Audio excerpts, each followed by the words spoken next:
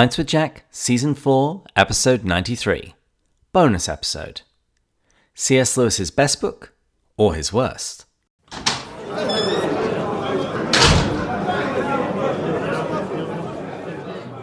Good morning, everyone. It's David here again. I said last week that we were going to be airing 2 episodes of when Andrew went on the Upstream podcast with Shane Morris, and today is that second episode.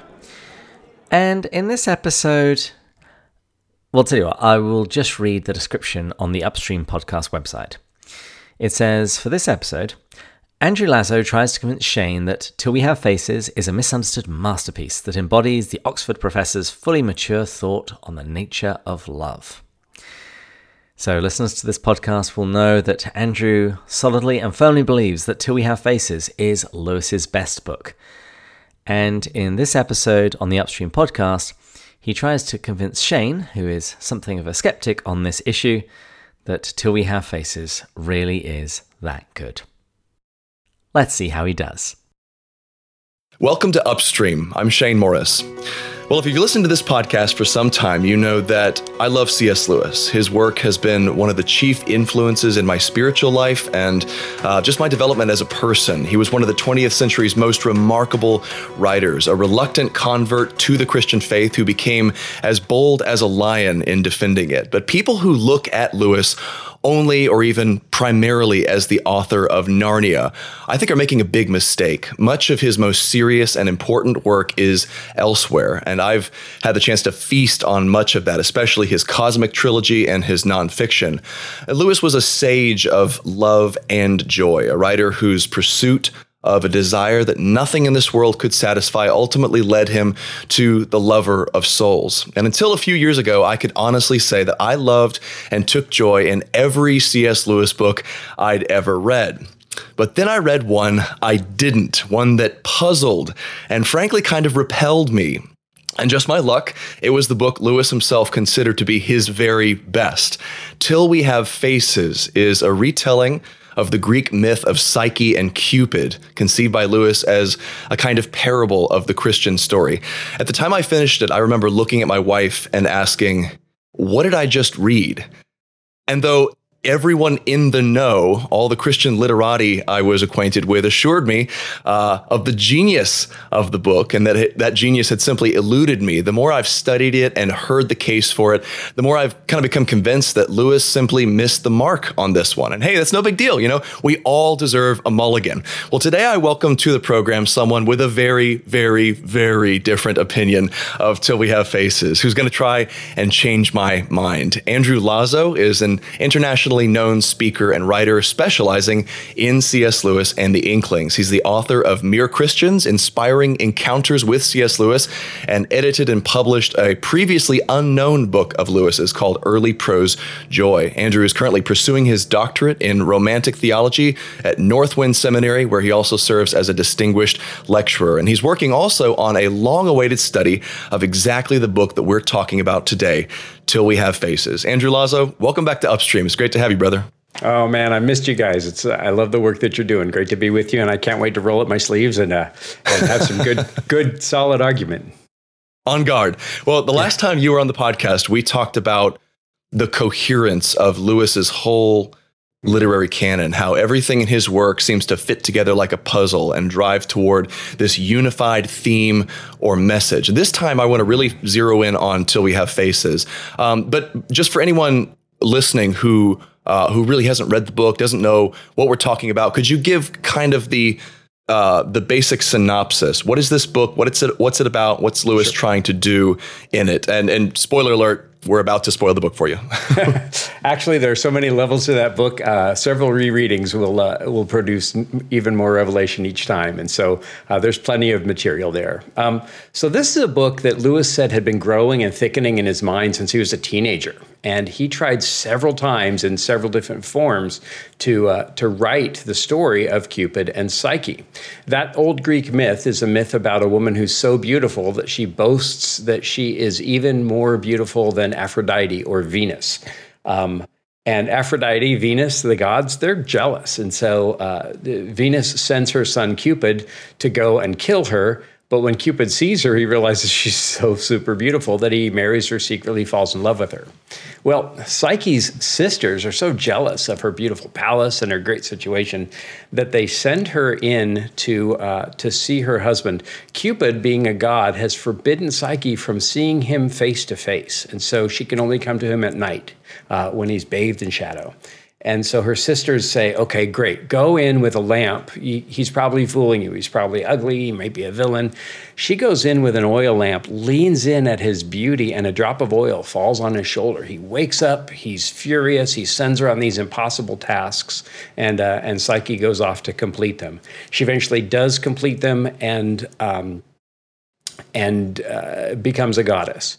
Lewis said the central alteration that almost thrust itself into his mind from his first reading of the story, which he found in Apuleius' Golden Ass, he said, I thought that Apuleius was wrong. I thought that the sisters probably couldn't see the palace. And so that's the central kind of change that he then portrays until we have faces. He's retelling the Cupid and Psyche myth, but from the mouth of the jealous, ugly older sister of Psyche, who thinks that she always gets, kind of gets everything her way. Lewis tried many times to write it, couldn't do it until after he met Joy Davidman. And they, in fact, by several accounts, wrote it together. He claimed, according to several folks who had known him, that she was his co-author. And he said after he wrote it that it was much my best book and far and away my best book, but it was his one great disappointment with the critics. And I think part of it was that it was so obscure. So that's kind of a quick rundown on that baffling, beautiful book. Okay. So it's my turn to step into the box here for my heresy trial. Okay. So, first of all, a preliminary comment. I think that a lot of what happens, or a lot of what I've encountered with Till We Have Faces, is this literary consensus that's taken on its own life, and this just rubs me the wrong way. So, even if there's a book that's really, really good, like War and Peace or something, or Les Mis, the fact that people pretend to like it just because it's the fashionable thing to do really bugs it bugs the tar out of me. So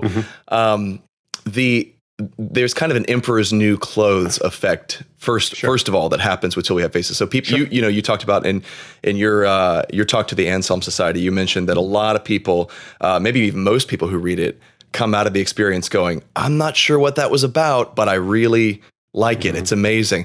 And I wonder if quite a few people are saying it's amazing because they've been told to say it's amazing. And it wasn't, you mentioned, a critical or really publishing success. And Lewis was a bit dismayed and puzzled by that. And there's some isolated, like the New York Times gave it a good review and stuff when it came out. But I tend to think that the critics had this one right, and here's the basic sketch of why. Lewis, it seems like, is writing something of a theodicy, like a fictionalized theodicy. There's a justification for God, or by way of the gods here in the Greek. The Greek framework he's working through. And he does this by writing it primarily upside down, as you say, from the perspective of the character he's actually criticizing. Just like the Screwtape Letters, we're not supposed to believe Orwell or Orwell, or however you say her name. They say it Orwell in the audiobook. We're supposed to find fault in her account of things, at least in the first section. So, but I think he did too good of a job on her, because Orwell comes across as justified to me and right in the first part of the book. And then she gets, in the latter part, it almost seems like she's getting gaslit. She's made to feel that her, rational love for Psyche is evil or possessive or selfish. The fact that she sees, the facts as she sees them, she's made to doubt them. My sister was a human sacrifice. I expected her to be dead. I found her alive on the mountain, saying that she's actually found complete and perfect joy with this guy who, won't let her see his face, but he comes and has sex with her at night. What should a good big sister do? And I realize, we're in a mythological framework here, so things are weird, but what should a good big sister do?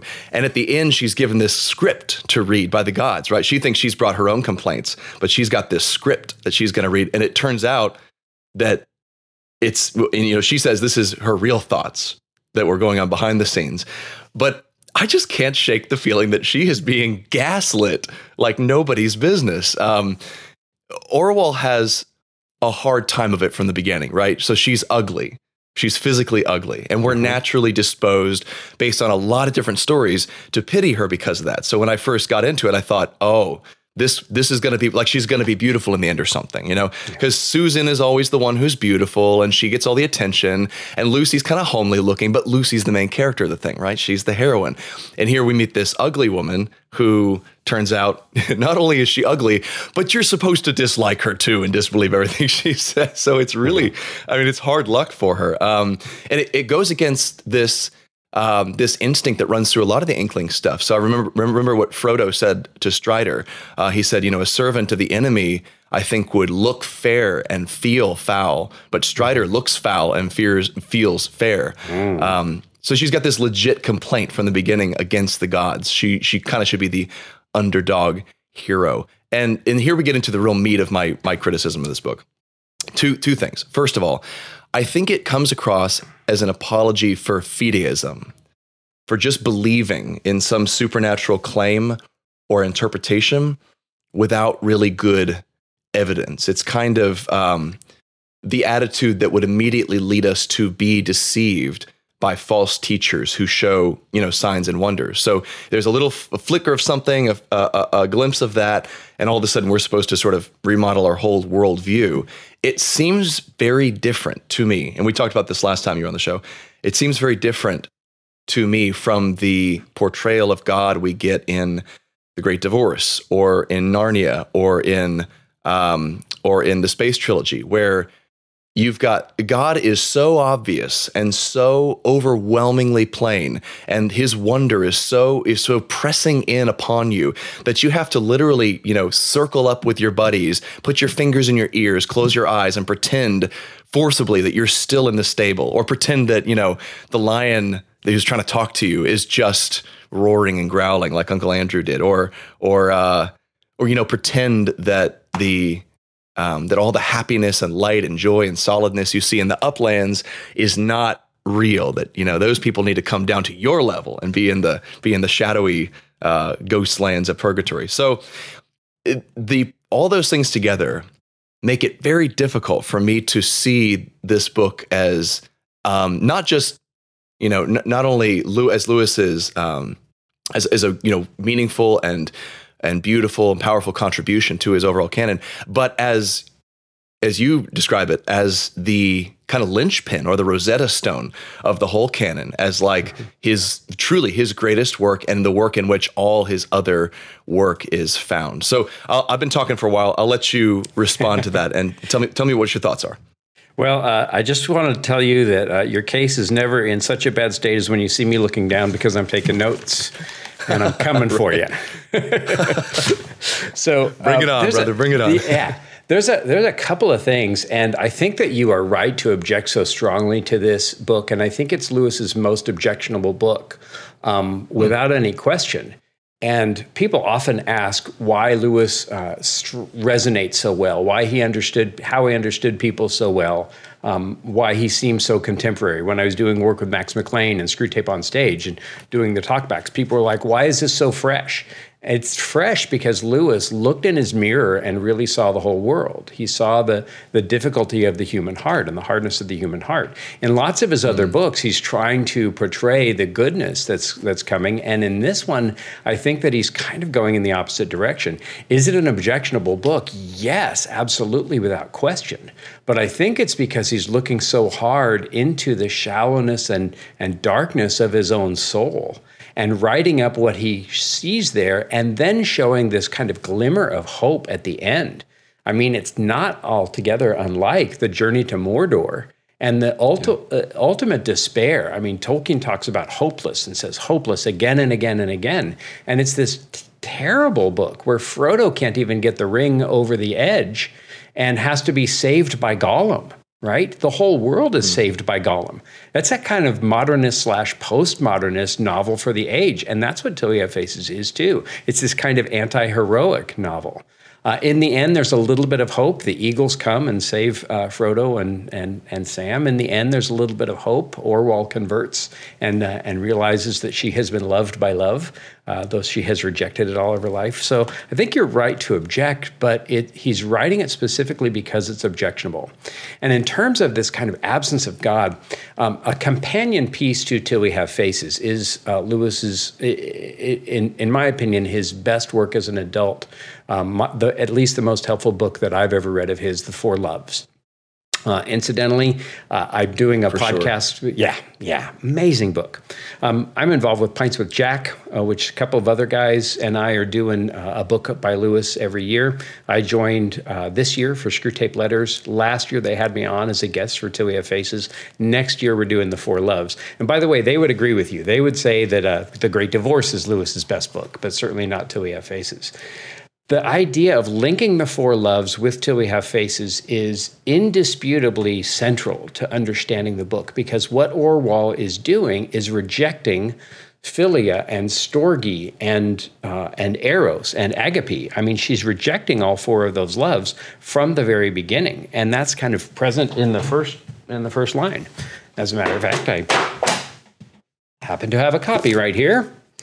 Finally found the paperback of the American First Edition. I get the impression you have a few copies of this one. I do. In fact, I have every edition ever published.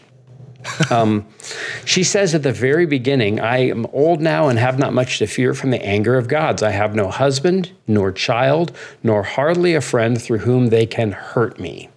Husband is Eros. Child is Storge, friend is Philia, and the gods hurting her is the opposite of Agape. She's refuting the four loves by her own testimony. And yes, we are being gaslit. You're really wise to pick that up. But the person who's gaslighting us is Orwell. So in the very first page of book 2, she says, I have to rewrite my book. To leave it thus would be to die perjured. She is gaslighting herself and deluding herself quite deliberately. And the denouement where she finally tells herself the truth and finally realizes that for all of the book she has been loved by love, that's what happens towards the end. Now, let me just read a little bit about Four Loves, and then I want to take your next salvo. So this is the very end of The Four Loves. I think Lewis wrote Till We Have Faces with Joy Davidman as he's falling in love with her in 1955. He marries her in 1956. He marries her again in 1957. And then in 1960, as she's dying, because Till We Have Faces didn't really land with the public, he wrote the prose version of Till We Have Faces, which is The Four Loves. Lewis did this several times. Abolition of Man is That Hideous Strength, by Lewis's own admission. Here's Lewis's grand conclusion at the end of The Four Loves. He says, perhaps for many of us, all experience merely defines, so to speak, the shape of that gap where our love of God ought to be. That's what Orwell is doing. Lewis goes on, it is not enough. It is something. If we cannot practice the presence of God, which I'll argue is what Lewis is doing throughout the 40s with his apologetic writing, if we cannot practice the presence of God, it is something to practice the absence of God, to become increasingly aware of our unawareness till we feel like men who should stand beside a great cataract and hear no noise. Where have we seen a cataract? We've seen it in Narnia, where they're climbing up the cataract, the waterfall, to Aslan's country. It's a period of revelation. We also see it as a period of revelation in The Great Divorce, this great cataract with a voice speaking out. And yet in Four Loves, he says, as if a man who should stand beside a cataract and hear no noise, or like a man in a story who looks into a mirror and finds no face there. Right. Yeah. And that's what's happening until We Have Faces. I think what he's doing is portraying the absence of God. T-Bone Burnett, the marvelous producer and musician, responsible for a number of hits, was in Bob Dylan's band, all the rest. He says, as a Christian, we can either write about the light or about what we see by the light. But I think that Lewis goes us one better, and he said, one of the things that Christians can do eminently well is write about the darkness. And I think that only Christians can really write about the darkness of the soul and of the world well, and we only do that as we get closest to God. It's not unlike, this book is not unlike Lewis's St. John of the Cross's Dark Night of the Soul. So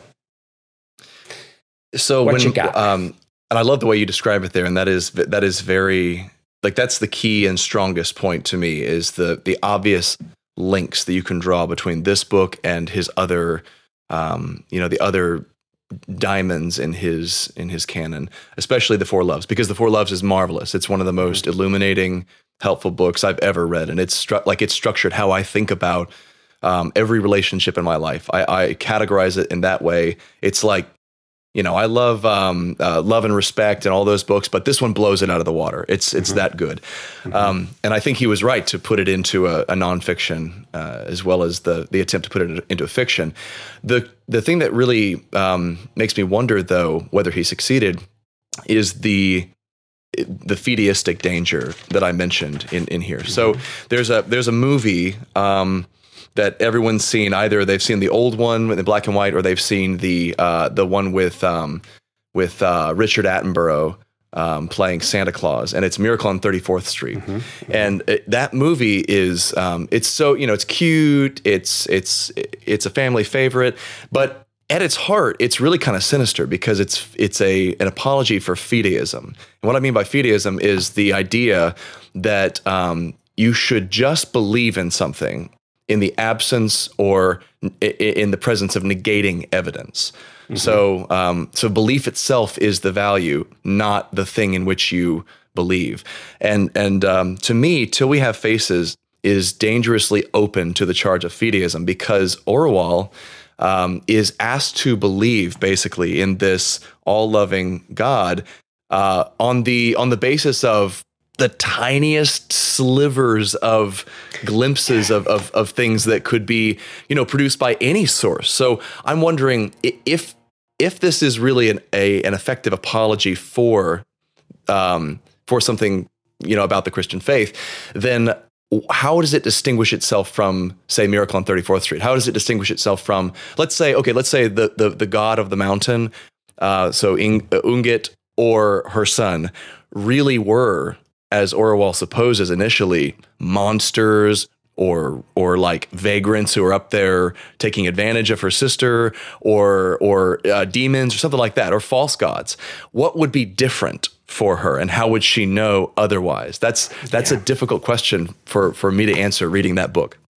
So I think that I love that. And in your main objection, I think you have the key to kind of understanding and even undoing that argument. So first of all, what I would do is comb through Till We Have Faces, looking for the Four Loves, and you'll find them everywhere.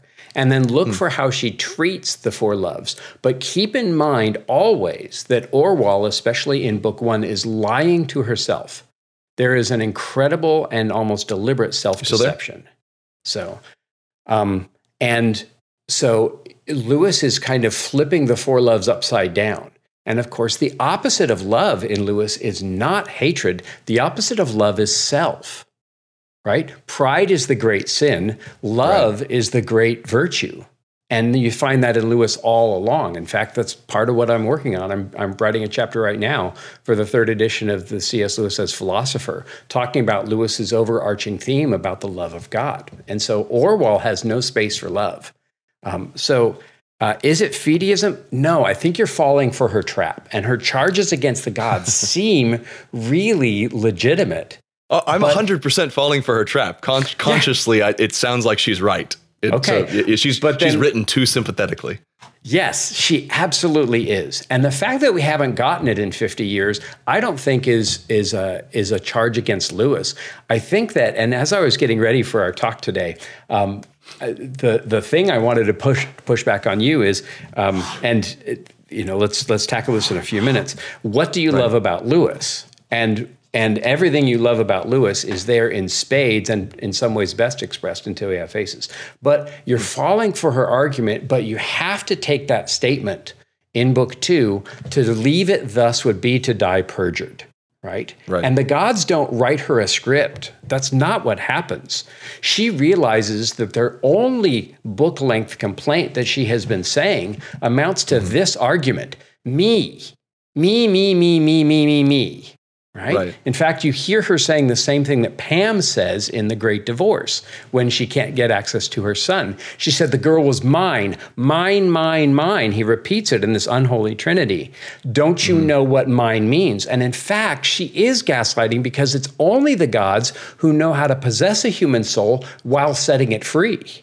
We know from Screw Tape that it's the enemy that possesses its soul and eliminates its individuality.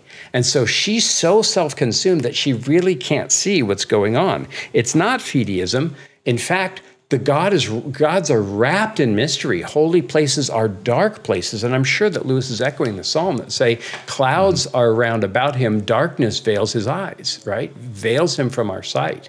And so Lewis is exploring the negative space, if you will, of fideism, and she only will accept herself, but she is overcome at the end by love that loves her when she treated love with hatred. And in book 2, after confessing that she has been lying, when she starts to try to tell the truth, she calls them good gods. She calls Cupid Lord. And remember that Cupid is the god of love, who himself is the son of the god of love, and he is married to the human soul. That's what I celebrate every Sunday.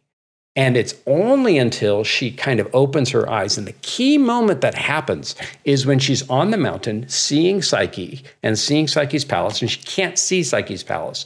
But then after she leaves, she gets up in the middle of the night, she goes down to the stream, she gets a drink of water, and she looks up and she sees the palace, which she has disbelieved and been unable to see. But Shane, she sees the palace when she assumes the position of humility, when she physically gets on her knees. Her body praying and humbling itself, even that much, affords her vision. And in Lewis, vision is always the result of turning from self and turning towards love.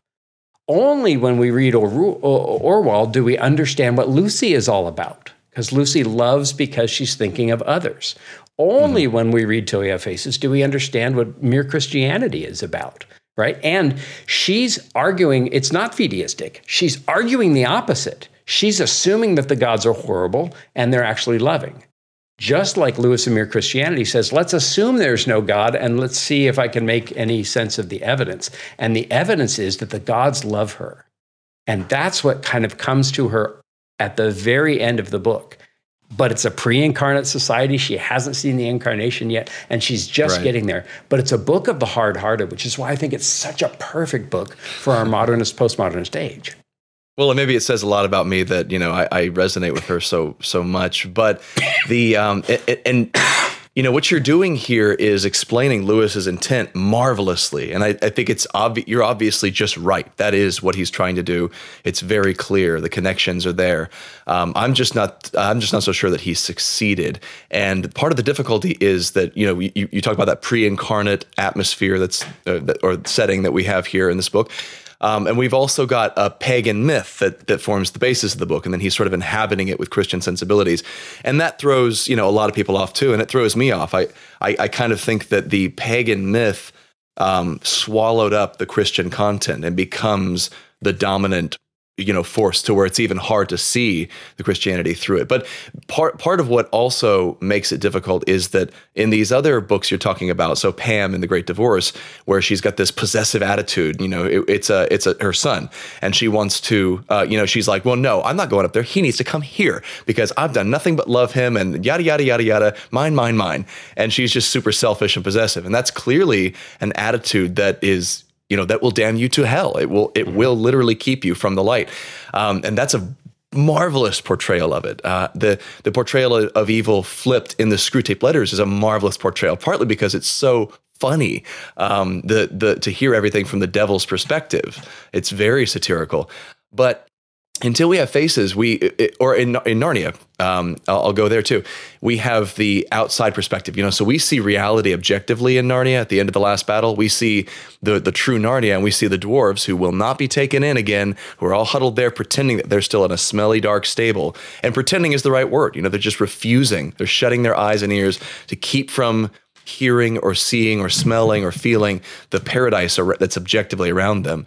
So we have an outside perspective on all those. in Till We Have Faces, Lewis takes us and puts us inside the eyes and senses of one of the reprobate, as it were, or one of the people who are just not. I know she turns in the end, but who's not buying it, and because of that, it becomes so easy to believe what she's saying and accept what she's saying. And obviously, he intended what she's saying not to be accurate and true, but it still feels to me like he overdid her case. He over-argued it to the point where now it's difficult to accept the quick reversal that happens in the end. It's like everything up till now has been this, and now she goes, BT dubs, I was wrong. And then she like dies in the middle of her sentence, right? So there's almost a suggestive moment where she kind of is about to say, now I love them, the gods, but she doesn't quite get there. And it just feels like the almost like a Deus Ex, Yeah. Just a quick turnaround. Yeah. A couple of things. Great. And I love the way that I think you're reading it exactly the right way. First of all, you're taking it seriously and you're grappling with it. And it should take a grapple. A good book should make us grapple with it for years, right? And I went into this really wanting and expecting it to love it too. That was part of the weirdness of the experience. Me too. Yeah. And and you said identify so much with Orwell. Lewis did. We do. That's the intent. And remember, she's kind of writing this whole thing, and we just get she's reviewing her whole life, and then we get the last few days of her life in book 2. Mm-hmm. I think that all of this is very deliberately by design. She does finish her sentence, right? We just can't read it because it's obscured by herself. So much in this book is obscured by Orwell's self. But she says, long did I hate you, long did I fear you, I might. And then Arnam says, there are words after I might, but her head is fallen on the words.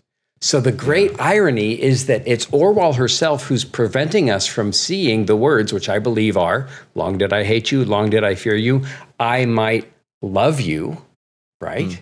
And that's the point of the book. She might love them. She doesn't get there. We don't know if we'll see Orwell in heaven.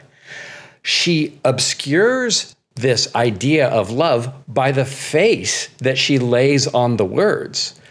But I believe she's bowing prostrate in worship and in an abandonment of self. And so Lewis doesn't ever give us the answer, right? And it's only me who has asserted that the words are love you. Lewis didn't tell us anything about that. And so I think you have this kind of complete bowing in hope of, it's kind of a proleptic look.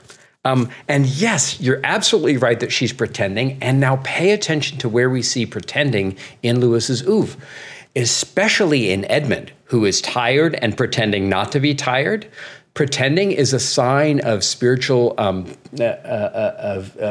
inconsistency. It's a spiritual counterfeit. And so pretending is instead of being the authentic self. And Orwell is puffing herself and saying, oh, well, this is how terrible we are. It's kind of like reading a book written by Gollum, right? Right. So she's pretending. Way better grammar. Exactly. She's pretending, but what happens to Edmund? Edmund gets the hell over himself, begins thinking of someone besides himself for the first time, and that leads to repentance. And by the end of his appearance in the Chronicles, in The Voyage of the Dawn Treader, he begins to see things as quickly as Lucy sees them. And sight and vision, especially in Lucy, is always a sight of kind of spiritual revelation. So Edmund goes from pretending and being spiritually inauthentic to actually seeing things as quickly as Lucy does. And so we see this conversion, but that's after an encounter with Asen. Orwell is still 300 years in front of the harrowing of hell where she actually meets Ungit's son. So that's part of it. Another thing too, and you brought this point up a couple of times, and I'm glad you did. He hid it too well. Yes, we don't understand it. He made it too hard. Absolutely. But if you pay attention to the work of Michael Ward, especially his planet Narnia, we didn't understand that the 7 planets correspond, or the 7 Narnias correspond to the 7 medieval planets for 50 years. And these were the books that he wrote before he was at Cambridge, more money, more leisure, and falling in love with Joy Davidman. right? And so it would make sense that he hid the key to the book in all of his other books, and we haven't found it yet. That there's such depth that people continue to grapple with till we have faces. And I think that I'm kind of on the cusp of kind of unveiling it and ripping the seams open. But that's the fact that we didn't understand it, or that Lewis made it too obscure. One of the things that I joke with my colleagues at Pints with Jack about, because they love Great Divorce, Matt and David, but they also haven't read all of Lewis. So David just the other day texted me a line from Reflections on the Psalms saying, oh my gosh, this is Till We Have Faces. The more you read Lewis, the more you grow in grace, the more you grow in God's love and your understanding of Lewis, the better Till We Have Faces is. And so that's, I think, why we don't get it. It's because it's that monumental a work that we can't really have that perspective until we kind of rip things open a little bit more. So I don't have a principled objection to the idea of using the pagan myth, using the Greek gods as vehicles to teach this stuff. And I know that, there's some claims that Lewis is kind of making almost a syncretistic case in this. And I think it's probably a bit much to read into it. But, and I love the way he uses the gods in the Space Trilogy, because he turns them into, he turns the Greek myths into just garbled, half-remembered distortions of the real beings who are actually Malacandra and Paralandra, Mars and Venus, and they're actually angels. They're high angels, and they are the Oyarsu or the archons of planets, right? And Satan was the archon of our planet, but he fell, which is such a cool concept. So he nests Greek mythology within his bigger cosmology there. In this one, the Greek mythology is it's a very all-encompassing mask. It's almost like there are very few points in which you read it and in which you think, oh, this is actually about the God of Abraham, Isaac, and Jacob. It's taken for granted. This is kind of somewhere in the vicinity of Greece. She wants to send her work to Greece at the end because she's heard there's men there who are willing to question the gods. All that kind of thing. Do you think there's any validity to the idea that Lewis could have overcloaked this in Greek mythology to the point where it makes it difficult to see through? Yeah, no, absolutely not. In fact, I think the cloaking. Yeah. What else is I going to say, Shane? But I think that he's doing that very deliberately. So, one of the things that makes Michael Ward's revelation about the planetary and mythological import of the 7 planets and how they help us understand the Chronicles of Narnia. Remember, he finishes the Chronicles in 53, and then in 55, his next fiction, he's writing Till We Have Faces. Did he cloak the myth too well? What Michael Ward has kind of helped us see is a bigger kind of global sense as to what Lewis was doing. I think that Till We Have Faces, and I wouldn't be quick to dismiss what he said. He said, far and away my best book. He's either lying, exaggerating, misinformed, or mistaken, or it's true. We know he's not lying. He's not given to exaggeration, I don't think. I don't think he's misinformed about his work, so I think it's true. And remember what Barfield said. What Lewis thought about everything was secretly present in what he wrote about anything. So what I think happens when we approach Till We Have Faces and we're frustrated by it, I think that that's the first way that we should respond. And I think Lewis perhaps intended that in the long run. The short run, I think he lost the battle, but I think that he's winning the war. I think that we don't understand the big pieces of Lewis well enough to understand Till We Have Faces. And here they are. Lewis's central idea is not joy. And in fact, if you don't believe that, read the last page of Surprised by Joy. It says joy served only as a signpost to something other and outer. And other and outer in Lewis is always a keyword pointing us to love. Okay? Lewis's central goal is not joy or desire, Sehnsucht. His central goal is the love of God. Right? That's why one of the best books that he wrote, and one of the last ones, was The Four Loves. And he couldn't write that until he had experienced all 4 loves. Love is Lewis's center, not joy. And if you think of love as being the center, and Orwell is on a journey towards love, and the gods of love imperfectly portrayed and even imperfect pagan gods still embodying love and trying to call her out of herself, and her steadfastly refused. It's a tussle with love versus pride, which is everywhere in Lewis. So love is one of those. Clarity is another. Lucy, Lux, Lucas, light, Lucy sees. In The Voyage of the Dawn Treader, you just count how many times Lucy notices something first. She knew where everything was on the Dawn Treader because she can see. Lewis's value in approaching love is clarity. And his goal in all of his books is to make things clearer, right? And the means that he's doing it is not the apologetics of the 40s. He turns in the 50s to his real vernacular, his real literary love language, which is fairy tale and myth. Lewis loves, and mythos is just the Greek word for story. Lewis loves story. So let me put it together. Lewis is aiming us towards love by means of clarity using myth.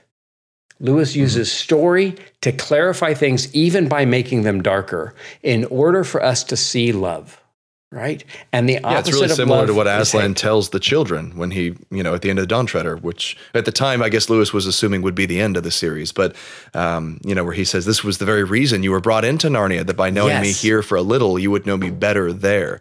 Absolutely. And someday you'll be old enough to start reading fairy tales again. And Tolkien, as Tolkien said to Walter Hooper of blessed memory, Lewis's secretary, Tolkien had all these maps and genealogies and geographies and histories. And Tolkien said to Walter Hooper, Jack, Lewis, he had to have a story. And that story, The Lord of the Rings, was written to keep him quiet. So what you have is Lewis's masterpiece story about the darkness of the human soul. And you know as well as I do, when you read the great saints, the closer they get to God, the more abased and full of darkness they find themselves, right? That's why I brought up the dark night of the soul. The great saints really understand how terrible they are. And that's what Lewis says in Mere Christianity, that good cannot succeed in being, or evil can't succeed in being evil, as well as good succeeds in being good. The good man knows how bad he is. The bad man hardly knows at all. And there's that clarity. So it's Lewis using story to achieve clarity about love, right?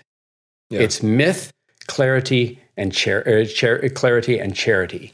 And that's why I think Two We Have Faces is a masterwork, because all of these things are playing and hitting on all pistons in this book, and all the other books kind of echo towards or look back on this one.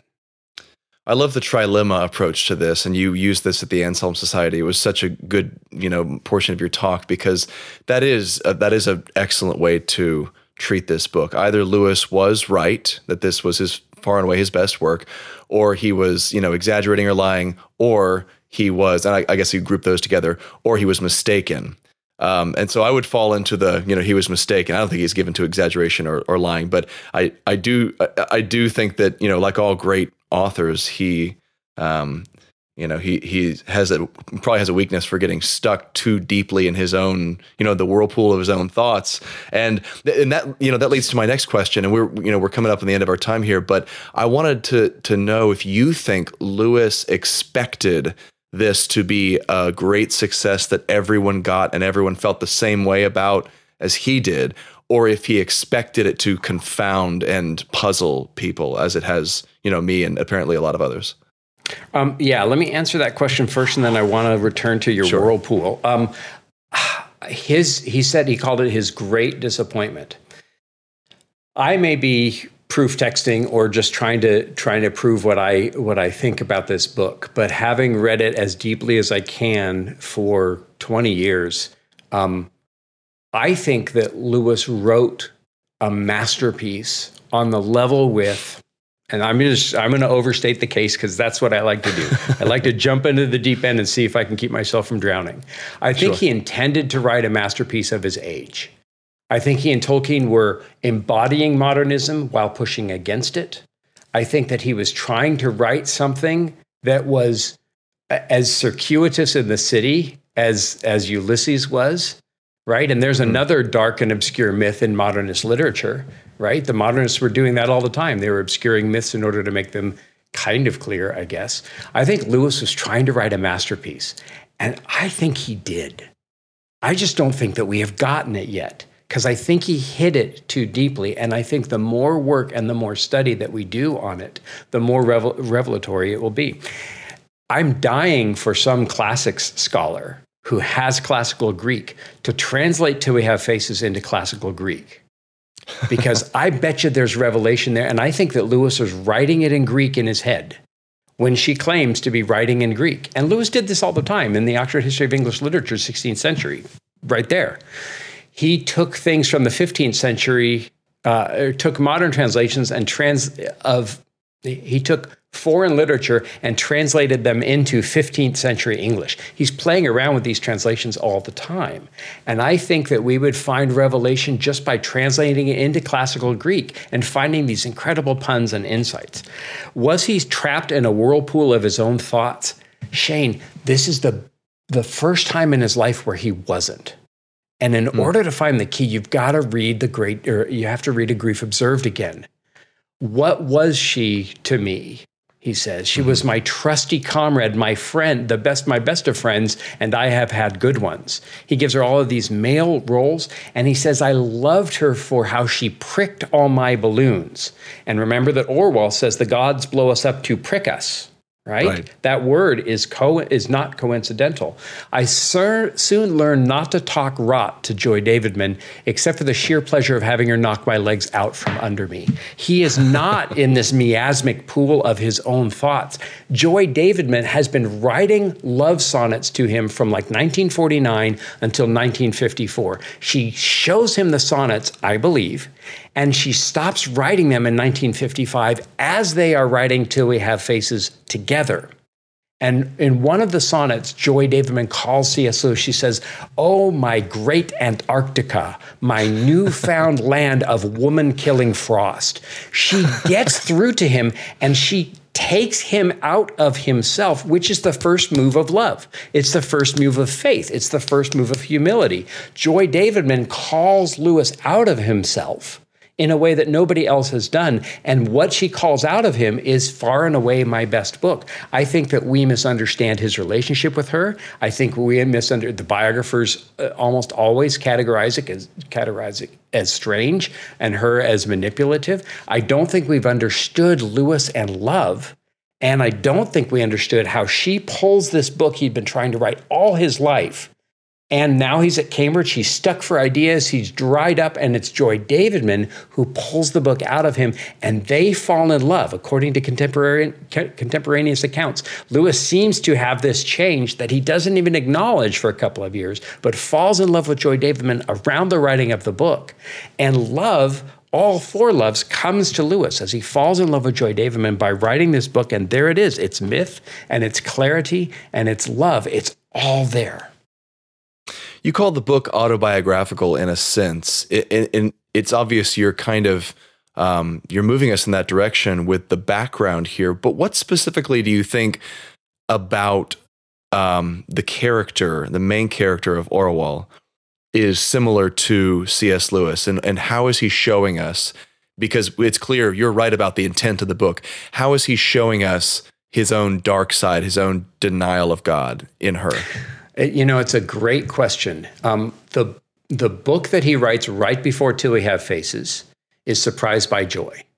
And Joy Davidman types up the manuscript. So she's already on the scene and working with him.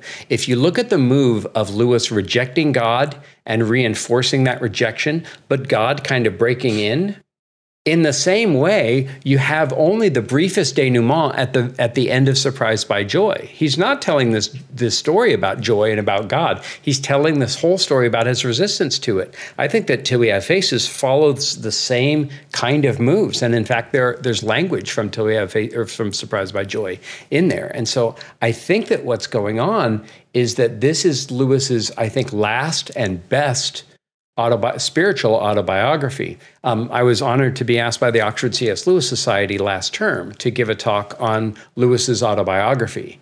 And so I traced autobiography from Spirits in Bondage, 1919, his poem Joy in 1924, Dimer, 1926-27, Early Prose Joy, I Will Write Down, Pilgrim's Regress, Surprised by Joy, till we have faces, and then maybe even a grief observed. And so you have this autobiographical arc of Lewis all over his whole life. And that's part of why it's far and away my best book, because he's talking about his spiritual autobiography up until the point where he comes to what Buechner calls the magnificent defeat of hitting his knees and admitting that God is God. And so I think that this is finally his most successful spiritual autobiographical attempt. Well, I get this question all the time, so this will be the last one I ask you. But while I've got, a C.S. Lewis buff of your caliber here, I want to know, on behalf of readers who have just heard a lot about Lewis, maybe they've watched a couple of movies based on him, his life and his work, but they've not really dived into the Lewis canon. Give us the pitch that you give for why C.S. Lewis is not overrated, why he's a big deal, and how they should read him. Not necessarily a reading order as much as just give us a pathway through Lewis. Where do we start? Absolutely. Well, I appreciate so much the question, and it actually points towards something that's about to happen. Christian History magazine is very friendly towards the Inklings. They've done a number of things before, and they're about to do a new Lewis issue. And I was asked by the editors to write a kind of where should I start with Lewis? And so I used my book, the appendix from my book, Mere Christians, to arrange categorically the books by Lewis. And then in this article in Christian History, I say, okay, here's the apologetic books and here's where to start. Some of that material from Mere Christians is, I just made it available for free download on PDF on my website, mythoflove.net, under resources. Where should people start in terms of, I've heard about Lewis, and how should I approach him? First of all, Lewis said, I've never read more than a page and a half of a book I didn't enjoy. So let me invite your listeners to only read what Lewis they love. Read a couple of pages. If they don't love it right away, set it aside. There's not enough time. No, hang on a second. The last time you told me I needed to reread Till We Have Faces, but now you're saying that I should have stopped on the first, a chapter or no, however long it took me. I told you to reread it because I have such great faith in you that you will finally come to the realization that this is the book that you love the most. I think you're well on your way. I would... Lewis wrote so widely in so many genres. Oftentimes when people say, what Lewis should I read? I say, well, what do you like to read? And then here's the way to maybe start with that. In terms of Lewis, even 80 years on, he is still such a fresh, insightful, vibrant writer whose insights are continuing to move people. And you can find a plethora of podcasts on that. Max McLean and Fellowship for Performing Arts, their marvelous work to put C.S. Lewis on stage. There's a new movie coming out, Most Reluctant Convert. I mean, Lewis is continuing to draw audiences, to draw people. Go into a used bookstore and try to find Lewis. You won't. It's sold out all the time. And so what I would do with Lewis is maybe spend some time in your Barnes & Noble. They usually have a lot of the different ones. Pick up a few and page through some chapters, or go to your library and check out some books and try a few chapters. If you like fairy stories and you're an adult, reread the Narnias. Do it in proper order, of course, and that's another show. Or if you like the apologetics, start with Mere Christianity, read it out loud, paragraph by paragraph. I mean, start where you find out what you love and start where you are, and then give Lewis a chance. But I think that you'd agree, and many of our listeners would, and it's what I learned from Jerry Root, the Lewis scholar from Wheaton College. Lewis repays careful reading and careful rereading. And rereading Lewis is, to me, a literary event of such magnitude that it dwarfs most of my new reading, because there's so much in Lewis that I missed the first time around. And if you've ever read a Lewis, especially you, Shane, if you've ever reread Mere Christianity or something else that you loved and found things that you never found before, approach Till We Have Faces the same way, and I think that you'll start to see that big picture emerge on the canvas. Well, I can't honestly say that you've convinced me, but you have given me a whole lot to think about and some worthy assignments to tackle. So, Andrew Lazo, thank you so much. This has just been a great conversation. I appreciate your candor and wit, your courage in coming on here to sort of lock horns with me on this. Although obviously I'm no match for your chops on Lewis, but I thank you for that, brother. This has been wonderful. You know, Lewis said of the Inklings, when one has read a book, I find there's nothing so nice as discussing it with someone else who's read it, even though it tends to produce rather fierce arguments.